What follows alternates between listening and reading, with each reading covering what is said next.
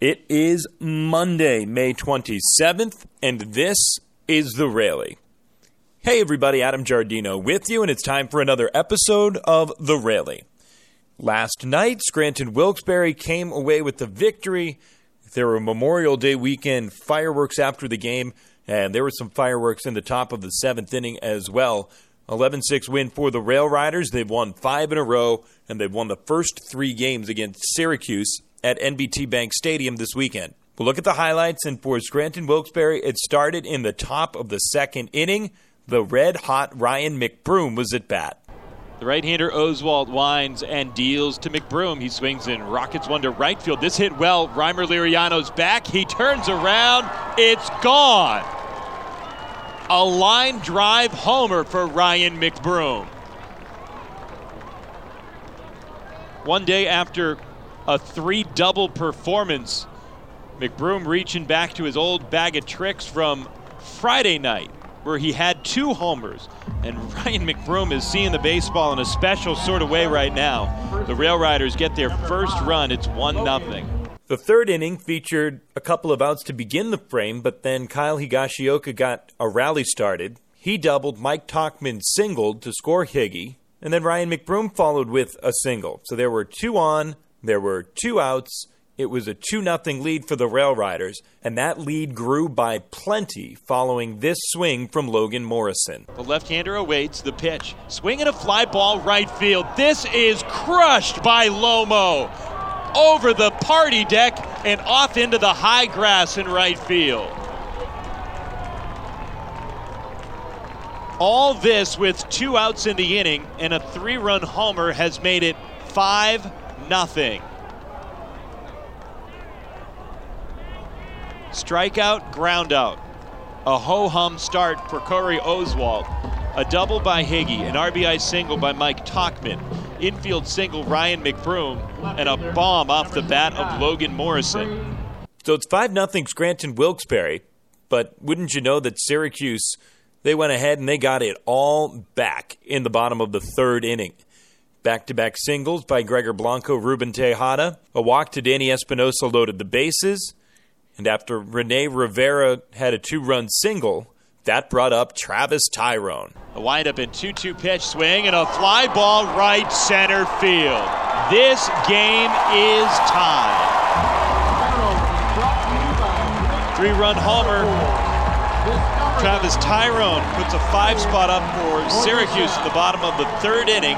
We're knotted 5-5. Syracuse's team leader in home runs put up his 11th of the year, and a 5-0 lead for the Rail Riders disappeared in a blink of an eye.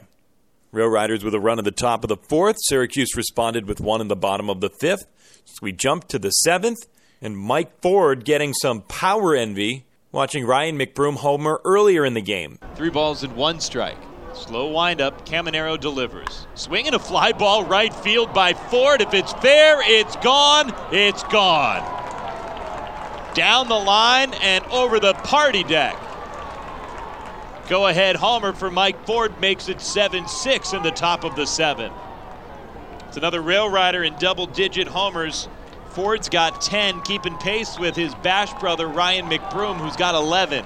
The home run by Ford put Scranton-Wilkes-Barre ahead, and the very next batter, the very next pitch to Breivik Valera sent a message from Archimedes Caminero. Here's the pitch. It's up and in, and the pitcher, Caminero's been ejected as he throws over the top of Breivik Valera. You can't have that. Valera takes his base as he slowly watches out at Caminero. And one pitch after Ford homers.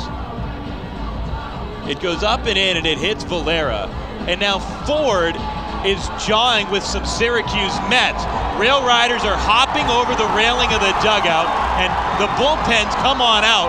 It's Logan Morrison who's the first to greet the Mets, and we've got contact, we've got a pile, and we've got a whole lot of pushing and shoving.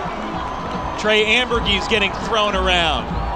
Everyone's trying to get things separated, and we're going to have to wait and see who ultimately gets ejected here. For Syracuse, Caminero was ejected, so was Danny Espinosa, the shortstop, for leaving his position and coming at the Rail Riders For his role in sprinting off the bench, Logan Morrison was ejected as well on Scranton Wilkes-Barre's side of things.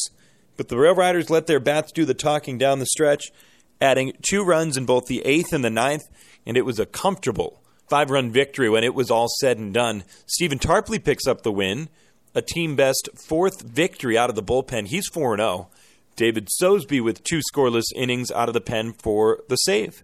The game took 3 hours, 11 minutes to complete before 7,669 fans in Syracuse. Yesterday was Sunday, and just as we do every Sunday, we take a look around the Yankees minor league system, starting down in Single-A Charleston with Matt Dean, up to Double-A in Trenton with John Moses, and we wrap it up with a story on our very own Danny Coulombe.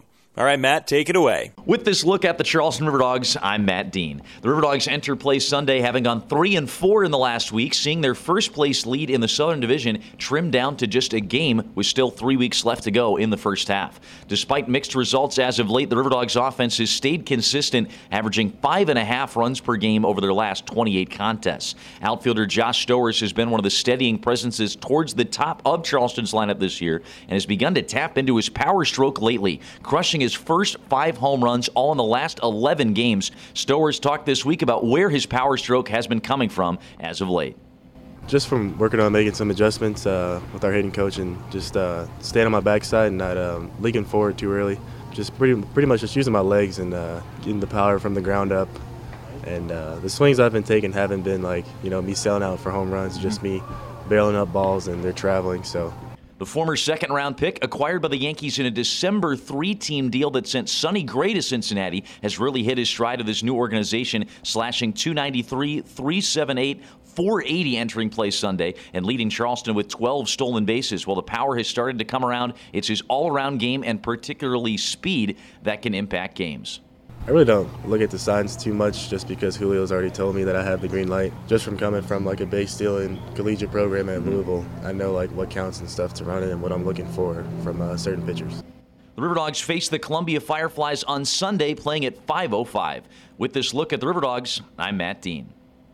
With the Trenton Thunder, I'm John Moses. The Thunder spent this week trading first and second place in the standings and enter play on Sunday evening at 28-18, leading the Binghamton Rumble Ponies by a half game in the Eastern Division. Infielder Hoy-Jun Park has been one of the most consistent bats in Trenton's order since joining the team on the team's opening road trip in Akron. A season after leading the Florida State League in on-base percentage, Park enters play on Sunday, second in the league in batting average with a .323 mark, which he attributes to a slightly different approach at the plate. Actually, last couple of years, I took a lot of pitches on the at-bat, but for this year, I'm trying to more aggressive. Trying to hit a first pitch, just trying to be aggressive on the swinging on the ball. Right-hander Garrett Whitlock is slated to take the ball on Sunday night at 6:35 in Binghamton. With the Trenton Thunder, I'm John Moses. With this look at the Scranton Wilkes-Barre Rail Riders, I'm Adam Giardino. The 2019 Rail Riders have a lot of guys that are in their first year in the Yankees organization. In the bullpen, the Rail Riders have a couple of guys that are in their first years, including a pair of lefties in Rex Brothers and Danny Coulombe. Coulombe's somebody that was drafted out of high school and then had a winding road to get into pro ball. By his estimates, he threw right around 50 innings over 4 years of college, splitting time at Southern Cal, South Mountain Community College, and Texas Tech. He's somebody with big league time, and he doesn't take that opportunity from years ago for granted.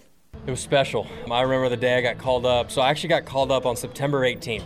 Which was kind of weird, right? Mm-hmm. So it was after our playoffs, and I pitched really, really well in Double-A, and I went from high to the big leagues that year.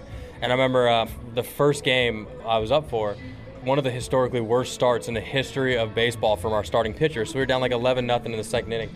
So I was like, I know I'm pitching today, So obviously you're hard. I remember I warmed up. It was in Coors Field, and I ran out of the pen. I'm like, I'm really doing this right now. I'm doing this. That was what I was thinking about. I'm doing this. Don't trip. So I got out there and I got a 1-2-3 inning, and I think the thing for me that was the best was I faced a guy that was in AAA and AA that year, so I'd faced him. So it was kind of like, oh, okay, same guy. And I ended up striking him out, and I remember just being like, okay, maybe I can do this. In the early hours of Sunday morning, Coulombe came out of the bullpen, struck out the only man he faced in David Thompson, and earned a save for the Rail Riders in a 17-12 victory over Syracuse. With the Rail Riders, I'm Adam Giardino. Thanks to those guys for contributing their reports this week, and a big thanks to you for checking out the Rally here today. We've got first pitch at 1:05. Pre-game coverage begins at 12:35. You can catch it all on the Rail Riders Radio Network, the TuneIn Radio app, and on the MiLB First Pitch app as well. I'm Adam Giardino. Follow me on Twitter at Adam Giardino, Giardino. Thanks again for listening, and we will talk to you later today.